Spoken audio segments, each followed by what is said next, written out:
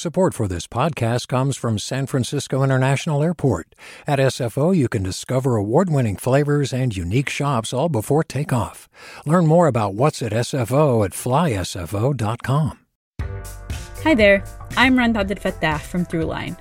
If you're listening to this podcast, you know that KQED produces exceptional storytelling that keeps you informed, inspired, and entertained. Their podcasts cover issues from your neighborhood to the entire country and everything in between. Support this work today. You can help us continue to bring quality podcasts to your ears. Just head to donate.kqed.org/podcast. That's donate.kqed.org/podcast. From KQED.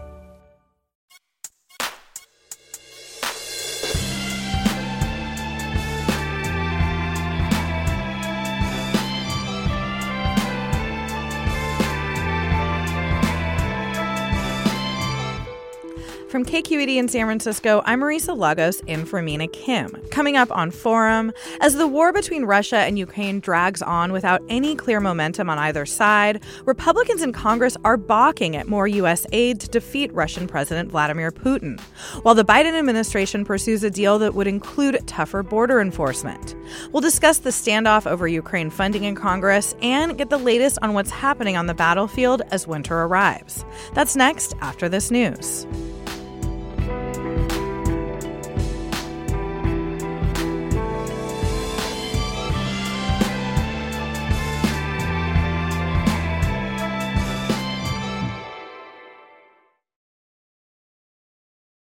This is Forum. I'm Marisa Lagos in for Mina Kim. At a joint news conference with Ukrainian President Vladimir Zelensky at the White House last week, President Biden urged the U.S. Congress to approve aid for Ukraine. Putin is banking on the United States failing to deliver for Ukraine. We must prove him wrong. But Biden's efforts to get aid approved stalled in Congress this week after it was combined with proposed changes to border and immigration policy. Joining us now to talk about the latest in the war in Ukraine and the uncertain future of funding are Steve Pifer, affiliate at the Center for International Security and Cooperation at Stanford University. He's also former ambassador to Ukraine and a senior director at the National Security Council in the Clinton administration. Stephen, thanks for being here. Thank you for having me. We also have Joan Greaves, senior political reporter at The Guardian. Joan, good morning. Good morning. Thank you. So, Stephen, I'd love to start with you. President Zelensky again yesterday rejected a suggestion that Ukraine could be starting to lose the war against Russia. I want to kind of hear your assessment of what is happening on the ground militarily there. Yeah, Marissa, there seems to be this narrative taking hold that Ukraine is now losing the war. I think that misses the mark. Ukraine, certainly the counteroffensive that they launched last summer did not succeed in the way that we had hoped. And you can say that at this point, Ukraine is not winning, but I don't think you can say Ukraine is losing. If you look, for example, at the amount of territory that Russia occupies today compared to a year ago, there hasn't been much change. And if you make the comparison to the summer of 2022, in fact, Ukraine has taken back a lot of the territory that Russia occupied in the first months of the war. I look at the last 18 months, and with the exception of Bakhmut, the Russians on the ground have not really scored a major victory, and Bakhmut was Pyrrhic. For a town of little strategic value, they lost thousands of people. So why then do we see sort of increased confidence being projected by Putin and others in Russia? And, you know, we should say, and we'll get into the politics here at home, but it's not just the U.S., right? We saw Europe kind of balk at an aid package as well. Is this a case of, is the narrative shifting, or like, why do you think this is all happening? Yeah, a couple of things. One is, I think the Russians now, as opposed to 6 or 7 months ago, saw that their defensive lines largely were able to contain the Ukrainian counteroffensive. The problem for the Russians, though, now is the Ukrainians are going on to the defensive. And what we've seen in this 2 years of war is that the defense has significant advantages. I also think that Putin has taken heart from the debate here in the United States in Congress. We've been talking about an assistance program or a supplemental bill to assist Ukraine now for 3 months, and Congress is going home without having passed it. And then the Russians see things like in the European Union, Hungary blocked an assistance program by the EU. So I think those are the sorts of things. But if the West can get its act together on assistance for Ukraine, that very much, I think, reverses the confidence that they have in Moscow. Can you talk a little bit about what is at stake if Ukraine loses this war, if Russia wins?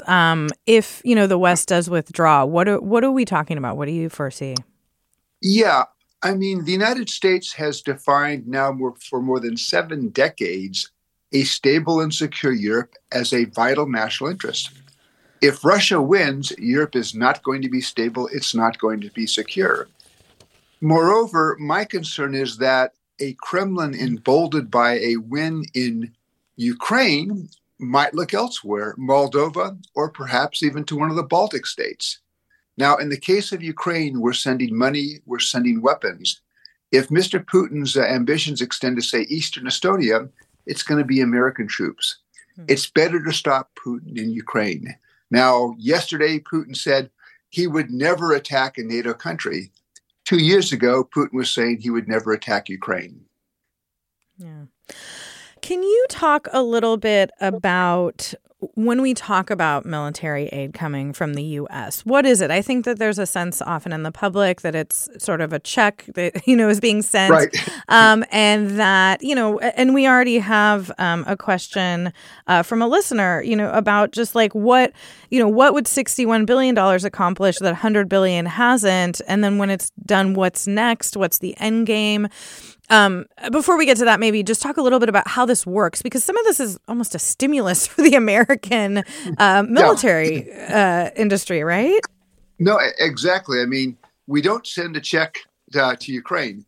What we do, the bulk of that military assistance money is actually spent in the United States. And it's spent to have American companies either produce weapons for Ukraine, or in many cases, the U.S. military takes weapons out of its stockpile, sends those weapons to Ukraine, and then uses the money basically to backfill and buy new weapons.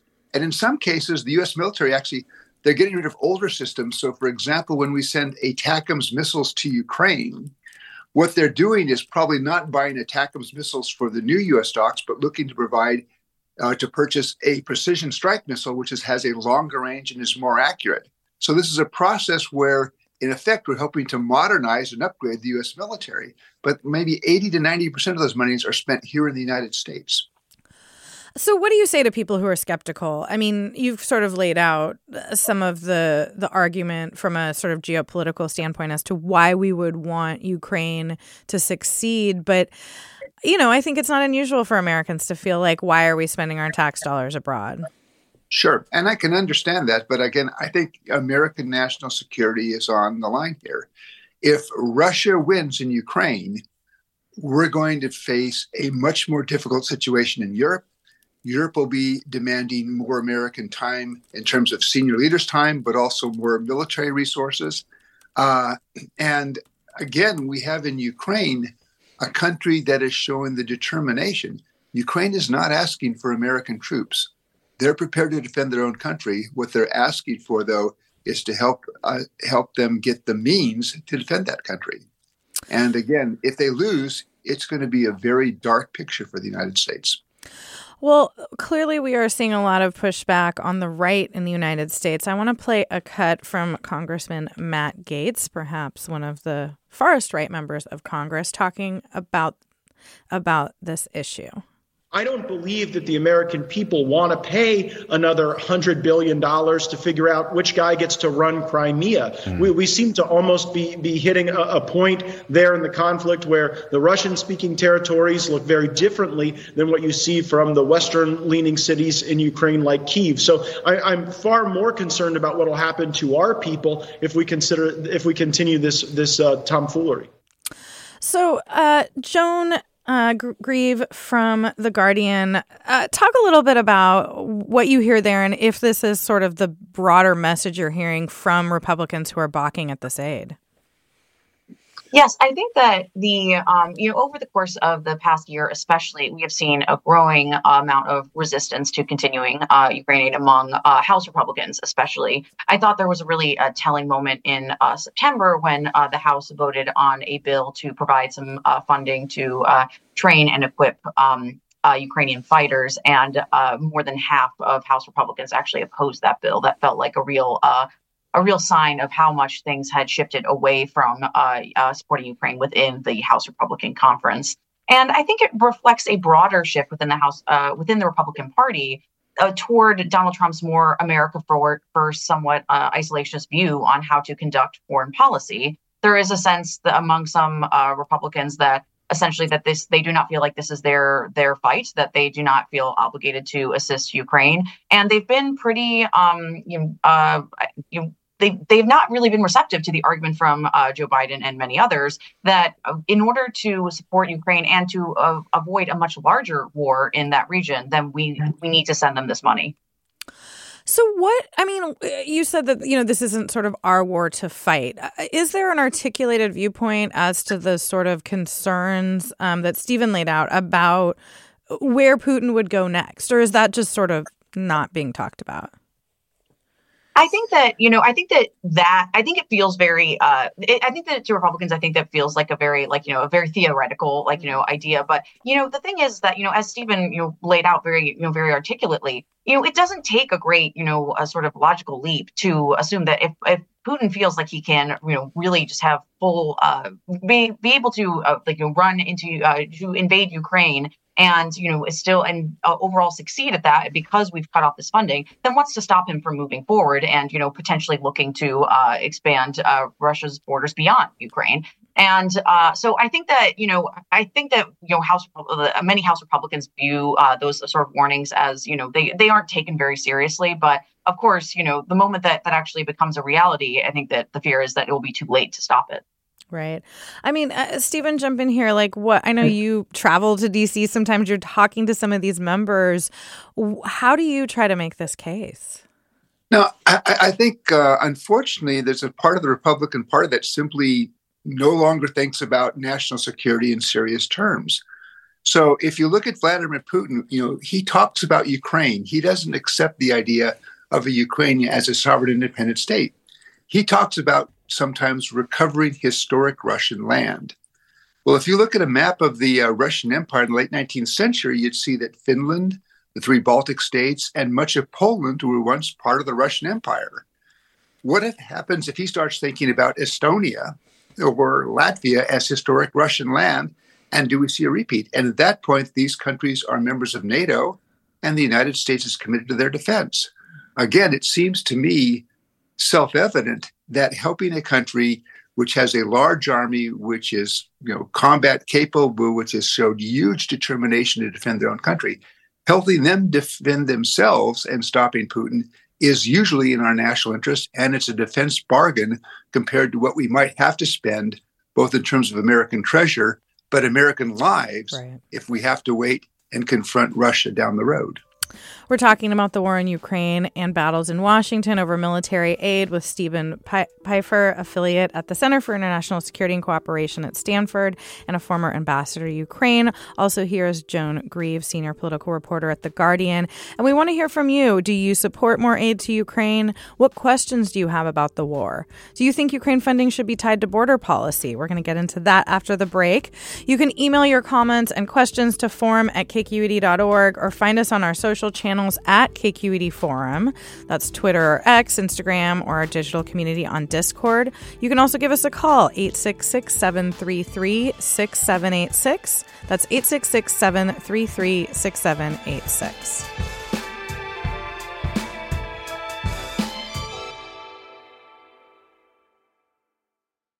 Support for Forum comes from San Francisco Opera. Set 10 years after a school shooting, the critically acclaimed opera Innocence takes us into a complex emotional journey where our understanding of innocence and guilt is constantly upended. Kaya Sariaho's ethereal score collapses the past into the present as a community of survivors grapple with how to move forward. Don't miss the highly anticipated American premiere of Innocence, June 1st through 21st. Learn more at sfopera.com. We've all got those parts of our house where the internet just won't go. Well, if you had wall-to-wall Wi-Fi from Xfinity, you could worry less about dead spots. Because with wall-to-wall Wi-Fi from Xfinity, you get fast speeds, reliable connection in every room, and power for all of your devices, even when everyone's online. That's wall-to-wall Wi-Fi only with Xfinity. Restrictions apply, not available in all areas. Actual speeds vary.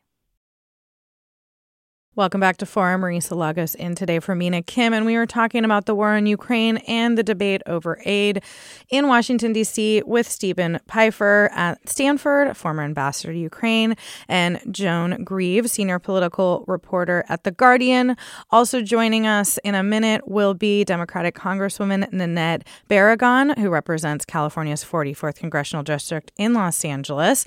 Before we bring in the Congresswoman, Joan, I would love for you to kind of update us on the very intense machinations over the past week.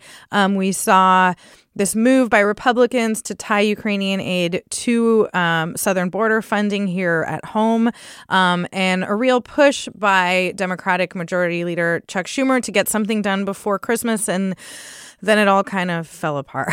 So January is looking pretty busy in D.C., huh? Yes, it most certainly is, yes. As is usually the case with Congress, the artificial deadlines don't tend to work that well. And, that was essentially what the Senate Majority Leader, Democrat Chuck Schumer, tried to do with this supplemental funding bill. He tried to say essentially that the Senate is absolutely going to take a vote on a supplementing funding bill this week, and that needs to happen. And, well, of course, it didn't happen. Essentially, what we do know that negotiations are ongoing, and they are trying to reach an agreement with Republicans on a supplemental funding bill that will cover both aid to Ukraine, aid to Israel, and as some money for some immigration measures.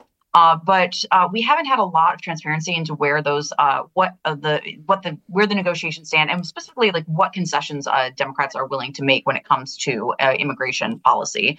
And that's been that lack of transparency has been really frustrating for members of both parties. And, there is a very real possibility here that, even if we get into January and they do announce a deal, that deal will completely fall apart once it actually, is subjected to public scrutiny and members actually get to read it. And so we're basically nowhere is the short of it. And we are heading into January with the hope of somehow being able to reach a deal on that bill, and also that lingering partial shutdown deadline as well. Just that little thing they have to worry about. That minor thing that's been so easy to avoid in the past. I mean, there are some broad brushstrokes we've heard come out of these negotiations on border. Can you lay it out? I mean, some of those are making it easier to expel migrants quickly. Is that fair? Yes, that's right. So what Republicans have said is that their sort of template for the negotiations is this bill called H.R. 2, which passed the House in May with only Republican votes and now has been stalled in the Senate. And that bill has been really criticized heavily by many Democrats because they feel it is just far too severe. It would really severely restrict access to and eligibility for the asylum in the U.S. It would restart construction of the border wall, and it would also really limit options for parole for migrants coming to the U.S. So, Democrats have looked at that bill and said basically it is a non-starter for them. But Republicans are saying that, that whatever deal potentially comes out of these talks has to, at least in some form, look like some of the provisions outlined in H.R. 2. And so, that is, it seems like, from at least from what we can tell, it does seem like the two sides remain far apart in what they would like to see come out of immigration, but out of these immigration talks. But, We'll see. It is to be determined. Well, that House bill, I mean, is pretty much a non-starter, I think, in whole for Democrats. So certainly, though, and I want to bring in Representative Barragán, Nanette Barragán from Los Angeles' 44th Congressional District and chair of the Congressional Hispanic Caucus. Congresswoman, welcome to Forum. Thank you for having me. So you just heard Joan Grieve sort of lay out what we've been hearing. Any other details that you have seen in terms of a border component to this Ukrainian aid? What are you hearing on the Hill? Well, first, let me say this is not a real negotiation. This is a hostage taking. And the reason I say that is because it's not like we're going into a room. First of all, the Hispanic Caucus has no senators or members at the table, which is from the outset just unacceptable and should not be happening. But this is not really a negotiation because Republicans are in a room not offering anything. They're just saying, this is what we want. You need to give it to us. And if you don't give it to us, we're not going to give you Ukraine aid. And so they're really holding hostage critical funding for America's allies at the expense of trying to get through immigration policy changes that they cannot otherwise get through any kind of regular order. And so this is why I have been saying connecting and linking the foreign aid with the border and immigration conversation should not be happening. So that we can have a true conversation about what we need to do at the southern border and what kind of changes we could consider. I don't think people know what Republicans are saying no to. And I'm not sure if you've covered that, but the things that would be helpful at the southern border are things that they're saying no, they're not going to support, which is millions of dollars for more Border Patrol agents, millions of dollars for more CBP officers, millions of dollars for asylum and immigration officers to help the border more orderly, even tons of money for ICE detention beds, more immigration judges, things that are actually going to help at the southern border, they're saying no to. And that, for me, just sends a signal. They don't really want to help what's going on at the southern border, but they want to keep it bad so that they can continue to campaign on this. But some of the things on the table would be pretty drastic changes that would not be good for the asylum system or our immigration system. I mean, I hear what you're saying. I also, Republicans do control the House. And I think that the Biden administration and Democrats want to see the U.S., stand with Ukraine. How do you see a path for any sort of deal? I don't see a path when you're seeing drastic, comprehensive immigration changes where there is no give and take. The American people want border security, but they want a balanced approach that are going to uplift immigrants. So the fact that they're trying to go toward things like expedited removal and expansion of that means more communities will be terrorized because you're going to have more deportations, and people who've been for 20, 30 years could be caught up in that and also deported. They're talking about triggers, shutdown triggers of the border, something similar to a Title 42. Mm-hmm. If you look back at when Title 42 was in place in October of last year, we had more apprehensions at the southern border than if you compare to this year of October, because it didn't work and it doesn't work. And that's not going to help fix the problem. Something else on the table Republicans want. They want to eliminate parole. Parole has been a tool the president has used to have orderly migration. If you take that tool away, and this was something used to bring Ukrainians into this country that were vulnerable, Afghans, people facing persecution, you take that away, more people are going to come between ports of entry. So some of these things that they're looking at are not even going to help what is going on at the southern border. You mentioned Republicans wanting to keep this sort of front and center, the border issue. And I'm curious, what you think an agreement would mean for Democrats politically. I mean, isn't there an argument that it could help Biden with some voters to appear tougher on the border at a time when people are concerned? Well, first of all, I don't think people know what the president has been doing on the border, and the fact that Republicans are blocking his efforts to make things better. Absolutely, there is an opportunity here to do something on the border and immigration policy, but it cannot be through a hostage-taking situation like this one, where they're offering nothing, no positive changes, no pathways, things that we know historically will help. And let's not forget that one of the reasons that the border is the way it is because it's been broken for decades. The former president was taking resources away.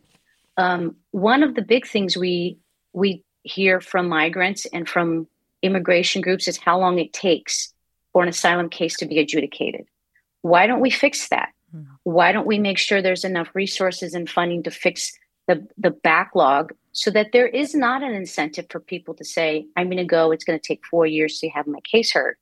That would be something we should move toward, but that investment has not been made from my colleagues across the aisle. Well, I got to say, it feels a little bit like whiplash because we're going back and forth between Ukraine and this border, which, to your point, may be, one argument against tying them in legislation. But I am curious, where do you draw a line? I mean, are you willing to vote against aid to Ukraine if it's tied to a border, provisions that you don't agree with? The Ukraine aid is tied to a border supplement that the president asked for. So that was already done at the beginning. And I disagreed at the outset of that. Now what they're talking about is border policy changes. And will I have to vote against the package that has Ukraine dollars because of these draconian immigration policy changes? Yes. But again, this is why we shouldn't be linking them together. I completely support Ukraine aid. I completely support the foreign aid package. I voted for that. But this is not the way to get Democrats to say, okay, Ukraine aid. And that is that we are going to take away asylum and immigration as we know it. We are a nation of immigrants, and the economic impact of immigrants is huge. To then shut that down and say we're going to turn away from our values, I don't think it's the way to go. Yeah. Last question before I let you go, Representative. Texas Governor Greg Abbott signed a law yesterday allowing local law enforcement to arrest people on suspicion of illegal entry, shades of SB 1170 in Arizona, which was struck down by the Supreme Court. How do you think that type of action by a state sort of plays into this broader conversation? And what's your sort of just general reaction to that? Well, this is more of Abbott continuing to keep immigration in the news. You might remember when Title 42 ended, there was not a spike in increase at the southern border. So what did he do? He would put razor wire along the Rio Grande Valley there, and he was trying to make other news, busing people. This is bad. This is going to result in racial profiling, unlawful arrest of citizens or lawful permanent residents. I believe Texas has no authority to conduct any kind of immigration policy. And I have joined the Hispanic Caucus and members of the Texas delegation to ask the Department of Justice to pursue legal action to prevent the enforcement of this law. That is Congresswoman Nanette Barragán. She is chair of the Congressional Hispanic Caucus and represents California's 45th District in Los Angeles County. Thank you so much for your time this morning. Thank you. We are getting a lot of calls. Also here with me is Stephen Pfeiffer at Stanford University and a former ambassador to Ukraine, and Joan Grieve, senior political reporter at The Guardian. I want to have you two respond to some reaction we're getting. Lewis writes, could you please address Republicans' increasing support of Russia and Putin? How does he fit into their goals? Stephen Pfeiffer, I mean, Trump has said he would end the war, presumably by cutting a deal with Putin. How do you see all of this? I think the former president has said that he could end the war in 24 hours. Nobody serious that I talk to has any idea how you could achieve that. And the broader question that has puzzled me and to some extent dismayed me is that there seems to be support in part of the Republican Party for Vladimir Putin. Part of that may be because Putin has adopted some very conservative social values that align with theirs, but they seem to overlook the fact that Vladimir Putin has taken Russia back to the worst of Soviet times. If you call what the Russians refer to officially as a special military operation in Ukraine as a war, you can go to jail for discrediting the Russian army. This is somebody who has taken a country that in the 90s was a flawed democracy and has made it an outright autocracy.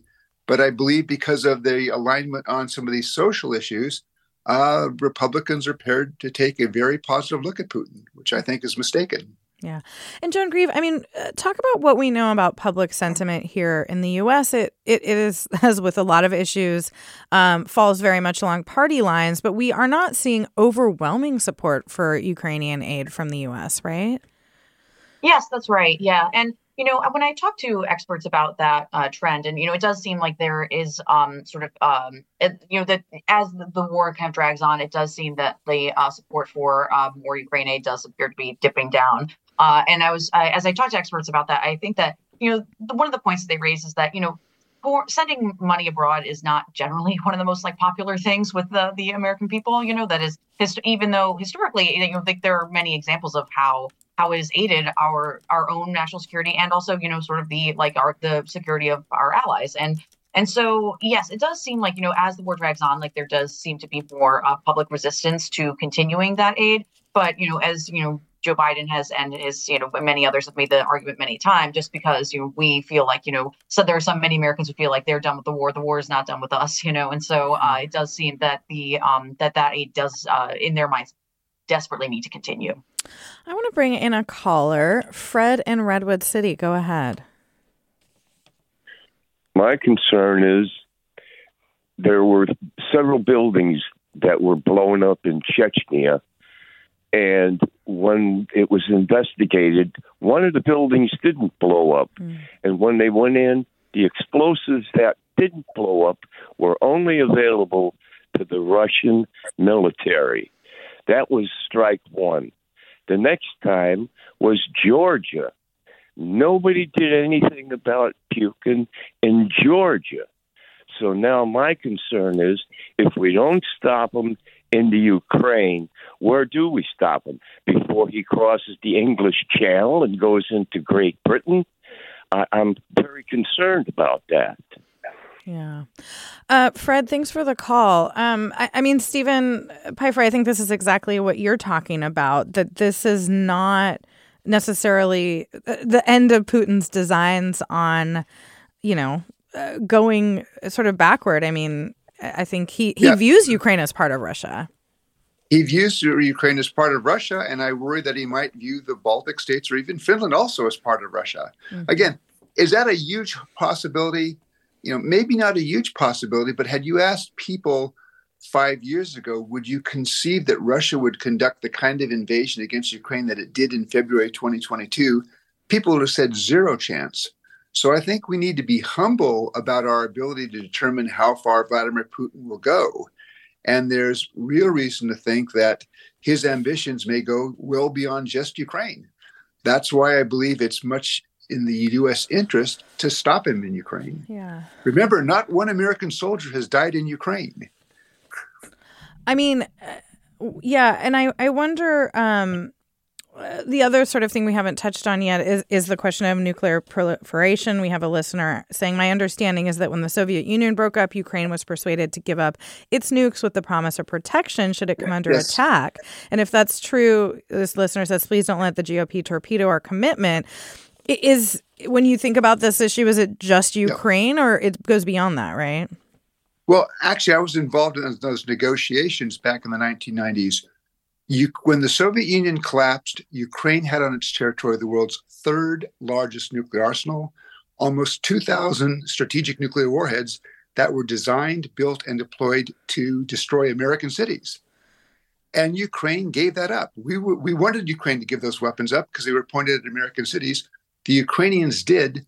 A big part of that Ukrainian decision was in 1994 when Russia committed to respect Ukraine's sovereignty, its independence, its territorial integrity, and Russia committed not to use force or threaten to use force against Ukraine. When we negotiated that, the Ukrainians asked us, the American officials, what will you Americans do if Russia violates this commitment? And we said, look, we will take initiative, we will do things. We were clear. We said, we're not going to commit American troops, but we will do things. I believe what the United States has been doing the last 2 years has been consistent with that commitment we gave the Ukrainians for doing something that was really important to us at the time back in the 90s, getting rid of those nuclear weapons. Right. And I would believe if we cut that support off, that would be a betrayal of that commitment. That's Stephen Pifer at Stanford, a former ambassador to Ukraine. Also with us is Joan Grieve at The Guardian. And we had Congresswoman Nanette Barragán here as well. We're talking about Ukrainian aid and the potential package in D.C. We'll be back after a short break. Support for Forum comes from San Francisco Opera. Set 10 years after a school shooting, the critically acclaimed opera Innocence takes us into a complex emotional journey where our understanding of innocence and guilt is constantly upended. Kaya Sariaho's ethereal score collapses the past into the present as a community of survivors grapple with how to move forward. Don't miss the highly anticipated American premiere of Innocence, June 1st through 21st. Learn more at sfopera.com. We've all got those parts of our house where the internet just won't go. Well, if you had wall-to-wall Wi-Fi from Xfinity, you could worry less about dead spots. Because with wall-to-wall Wi-Fi from Xfinity, you get fast speeds, reliable connection in every room, and power for all of your devices, even when everyone's online. That's wall-to-wall Wi-Fi only with Xfinity. Restrictions apply, not available in all areas. Actual speeds vary. Welcome back to Forum. I'm Marisa Lagos in for Mina Kim. We're talking this morning about the war in Ukraine and battles in Washington, D.C. over U.S. military aid. And I want to bring in another caller. Kevin in San Jose, go ahead. Yes, my question regards the longer-term aspects of this. If both sides dig in, as is the present situation right now, and this becomes just simply a defensive stalemate, who has a longer staying power, which would involve the economy and outside financial assistance? And I'm thinking there's no way that Ukrainians can outlast the Russians. Thanks for the call, Kevin. I mean, Stephen Pfeiffer, this is something I know you've written and thought a lot about, which is, and I think there's kind of two buckets here, right? In terms of manpower and then military might. Talk a little bit about where Russia's at. I mean, they've made a concerted decision to really draft folks not from the capital cities and the sort of bigger, more powerful political places in Russia, right? Right. No, Putin sees this as a long war. He is going to fight it at least until November 2024 because he wants to see the outcome of the American election. I believe that Putin understands that if Donald Trump is elected, that will be an end to American support for Ukraine. Now, what the Russians have done in mobilizing, a lot of the units that are fighting Ukraine come from the Russian Far East, from the Russian Caucasus. And it looks like the Kremlin has taken some pains not to mobilize populations in Moscow or St. Petersburg, the largest cities. But I see this war, it's really a contest. It's a question. Ukrainians see this war as existential. They're determined. So the question in my mind is, does the war and the steady flow of casualties back to Russia, they've lost, or they've taken over 300,000 casualties thus far, does that erode the will of the Russian elite and the Russian public to continue this war before the Ukrainians, who have all the will in the world, this is existential for them, before the Ukrainians run out of the ammunition and arms, the ability to fight? That's the question. Well, and we can keep Ukraine in the game. And what about manpower for Ukraine? I mean, they've talked about very high goals of the number of men they need to enlist on like a monthly basis, essentially. Yeah, Ukraine, I think, has some manpower issues. But remember, it's a country of 43 million. Most of the men have still remained in Ukraine.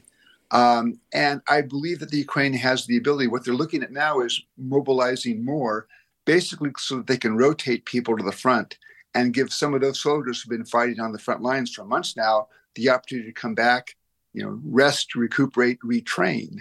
But it's a question, but I think it's a question that the Ukrainians can manage because there still is within Ukraine, polls in Ukraine show 90% of the population still believes that Ukraine should fight this war until they've driven the Russians completely out of the country. What about Russia? I know it's a little harder to gauge public opinion there given the media landscape and Putin's control, but do we have any sense of where the Russian population is at? Yeah, polls that I've seen suggest that the Russians still basically support Vladimir Putin. Although I have a question about those polls. I mean, if you're sitting somewhere in Novosibirsk and you get a phone call saying, do you support Vladimir Putin? My guess is your bias is going to be to say yes. But I do wonder that at some point, do the casualties just reach the point where Russians, both in the general public, but also begin to conclude this war simply is not worth it? Yeah. Well, David writes, I have no issue with Russians. My problem is the authoritarians who are in power in Russia. I fought in and helped win the Cold War, and now it's all coming unraveled. If we blame Russia for Putin, then we must also blame the United States for Trump. We must support democracy at home and abroad. I would like to do more to defeat Putin. And Mike from Cupertino. Mike, go ahead. Yes, hi. The question is, should we keep aiding Ukraine? Yes, we should, because, that's someone that's closer to Russia, and, just like I said, and so you're in we should support just of find this, a balance. And,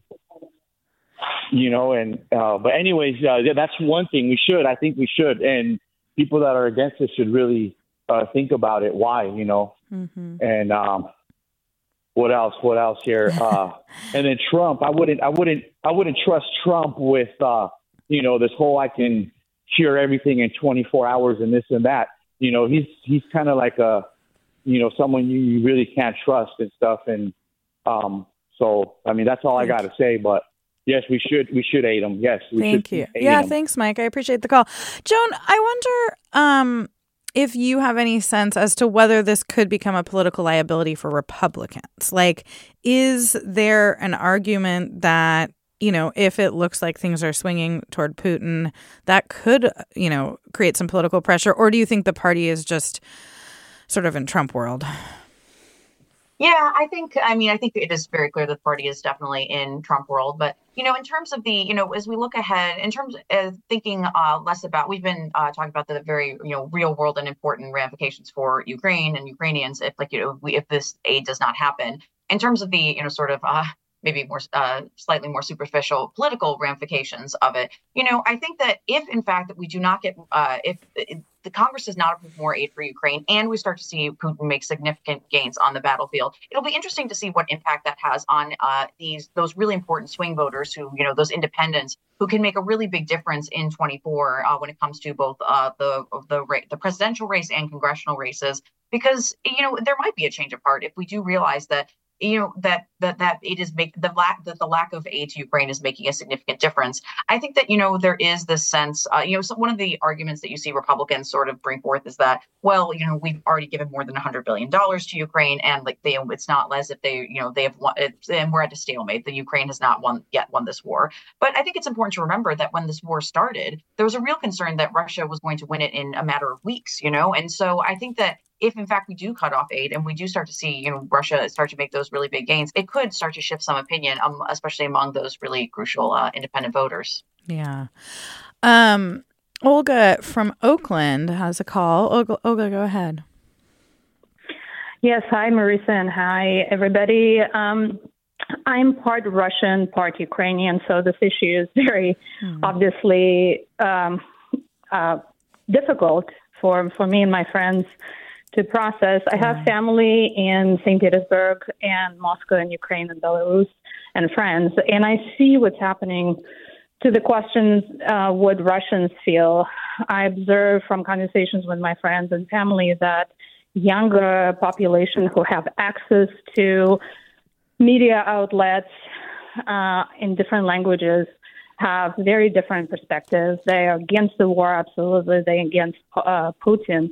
Older generation, though, unfortunately, the ones who don't speak other languages and who have only access to propaganda in Russian, they either immediately or eventually swayed, because if information is said to you deliberately and consistently, that's what happens, unfortunately. So and I just wanted to emphasize also that people here, I don't think, quite frankly, understand what a lot of Russians are facing in terms of information, deliberate information, and no access to other information in other languages. And all the population are not computer savvy, are not information savvy, are not languages savvy, and that deprives them of perception. Absolutely. That's an excellent point, Olga, and I think speaks to how difficult it is to know whether, opinion polls or other things are trustworthy. I want to play a cut from Senate Minority Leader, Republican Mitch McConnell, who last week defended tying Ukrainian aid to demands over border policy. I want to remind everybody of the importance of Ukraine. They have fought one of our biggest adversaries for almost 2 years now. We're not losing track of that, It's just that border security applies to us as well. And that's why we've emphasized so much that subject in the last few days. Joan Grieve, I wonder, I mean, that's where you hear a split, right? Because I think we're seeing a very different posture from the new House Speaker, Mike Johnson, than from someone like Mitch McConnell. Absolutely, yes. And, even though Senator McConnell he's been very so far, he's been very supportive of tying border security to Ukraine aid. I think it's important to remember that he is still generally very supportive of sending more aid to Ukraine. And that does set him apart from the new House Speaker, Mike Johnson, and also many members of the House Republican Conference, because there is, in the House Republican Conference, there is some pretty widespread skepticism about even the need to send more aid to Ukraine. And so, I thought there was a really interesting moment earlier this month when President Biden was really encouraging Congress to approve more aid. And he was saying that he was willing to make significant compromises on the border. And he said something like, Republicans have to decide if they actually want a solution or if they just want the issue of border security. And I think that to many people, Republicans do just want the issue of border security. We're heading into a really important election year, and they feel like this is something that they could really, potentially make major gains, politically, if they really hammer this issue. And of course, if they do actually reach a compromise, then it could look like a win for Joe Biden. But of course, as the congressman was telling us earlier, that many Democrats might not consider a win, depending on what the specifics are of that deal. But right. But then it could maybe help Biden with younger voters along the board. I think that there's like a lot of complicating factors there politically for him. Absolutely. Yeah. And it is just, we will have to see. But it is important to remember that even though someone like Mitch McConnell is still very supportive of sending money to Ukraine, many Republicans are not. And where is Mike Johnson? Because I feel like he was for Ukrainian aid before he was against it. Is this just him sort of settling into this idea of being the House Speaker for a Republican Party that's really run by the MAGA wing, by pretty far right extremists? Yeah, that's right. Mike Johnson initially, right after the war started, right after the initial invasion, he did voice support for Ukraine, and I believe he did vote in favor of one of those initial aid packages. But in the months since, he has really turned against supporting Ukraine. He has voted against a number of measures aimed at supporting Ukraine. And he really does seem to be much more in line with the sort of Ukraine skeptics in his conference. And I think that also reflects the fact that, the previous House Speaker, Kevin McCarthy, was more supportive of sending aid to Ukraine. And it was, in fact, one of the issues that sort of resulted in him being ousted from that role, because, there were hard right Republicans like Matt Gaetz who were saying that basically he was working too much with the White House to get Ukraine aid passed through Congress. And so I think that Mike Johnson is very aware of that dynamic. And I think he, in the interest of wanting to hold on to his job, is sort of hesitant to push for more Ukraine aid. And that could be a really important factor in these negotiations. If you're just joining us, I'm Marisa Lagos here for Mina Kim. You're listening to Forum from KQED Public Radio. I want to bring in some more of our listeners. Michael tweets, in World War II, we feared we would lose our neutrality if we supplied the Allies with arms. How can we keep supplying Ukraine with arms without Russia considering us a combatant?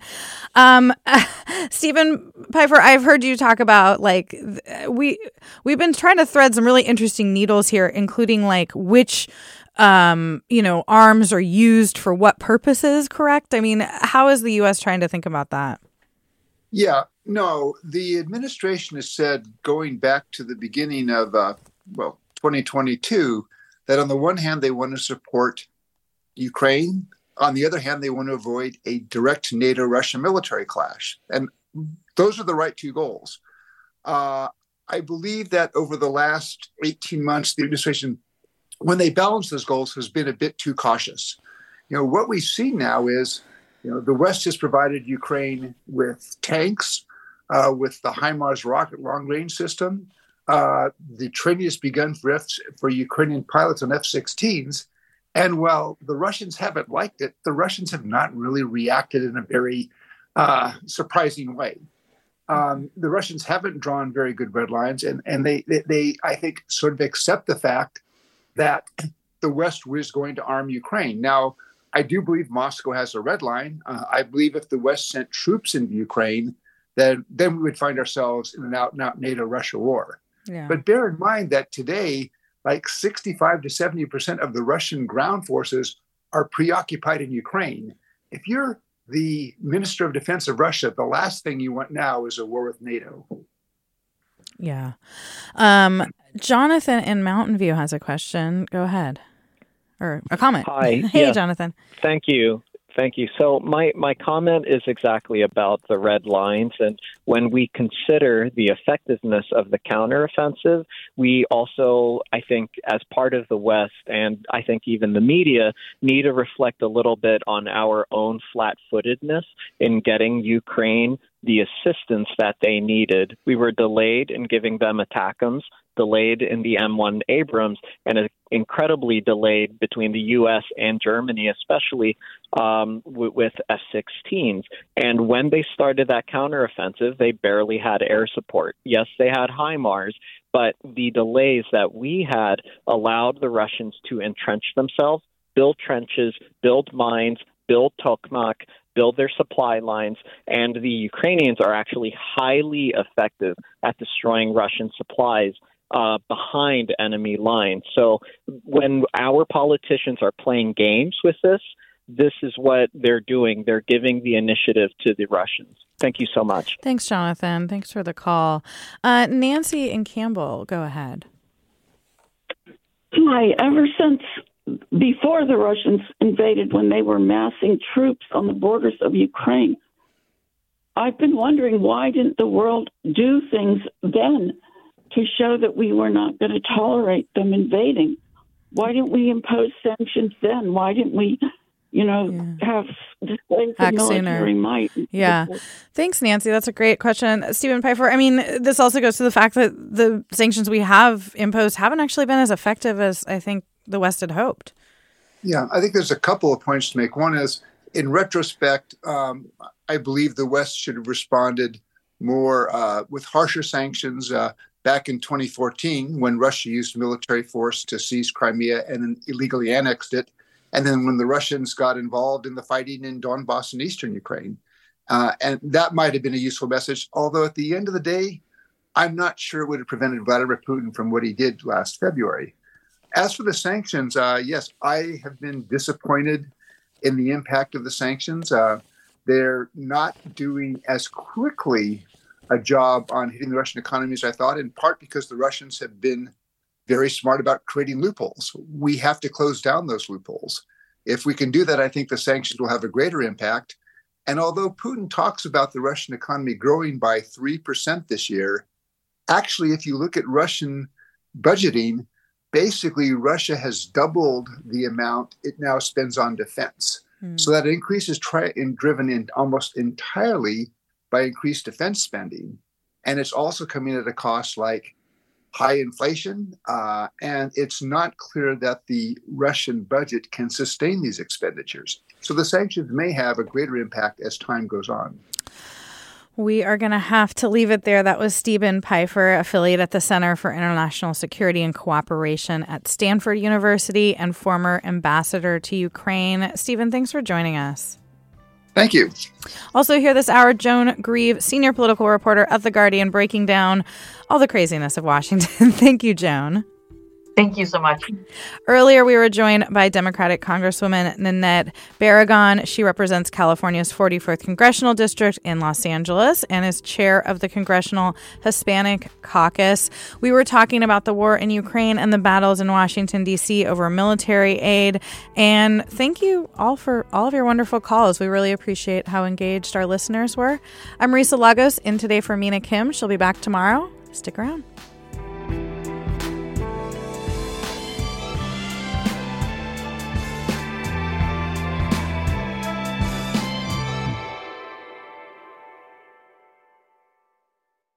Funds for the production of KQED's Forum are provided by the John S. and James L. Knight Foundation, the Generosity Foundation, the Germanicos Foundation, and the Heising Simons Foundation. Support for Forum comes from San Francisco Opera. Set 10 years after a school shooting, the critically acclaimed opera Innocence takes us into a complex emotional journey where our understanding of innocence and guilt is constantly upended. Kaya Sariaho's ethereal score collapses the past into the present as a community of survivors grapple with how to move forward. Don't miss the highly anticipated American premiere of Innocence, June 1st through 21st. Learn more at sfopera.com. We've all got those parts of our house where the internet just won't go. Well, if you had wall-to-wall Wi-Fi from Xfinity, you could worry less about dead spots. Because with wall-to-wall Wi-Fi from Xfinity, you get fast speeds, reliable connection in every room, and power for all of your devices, even when everyone's online.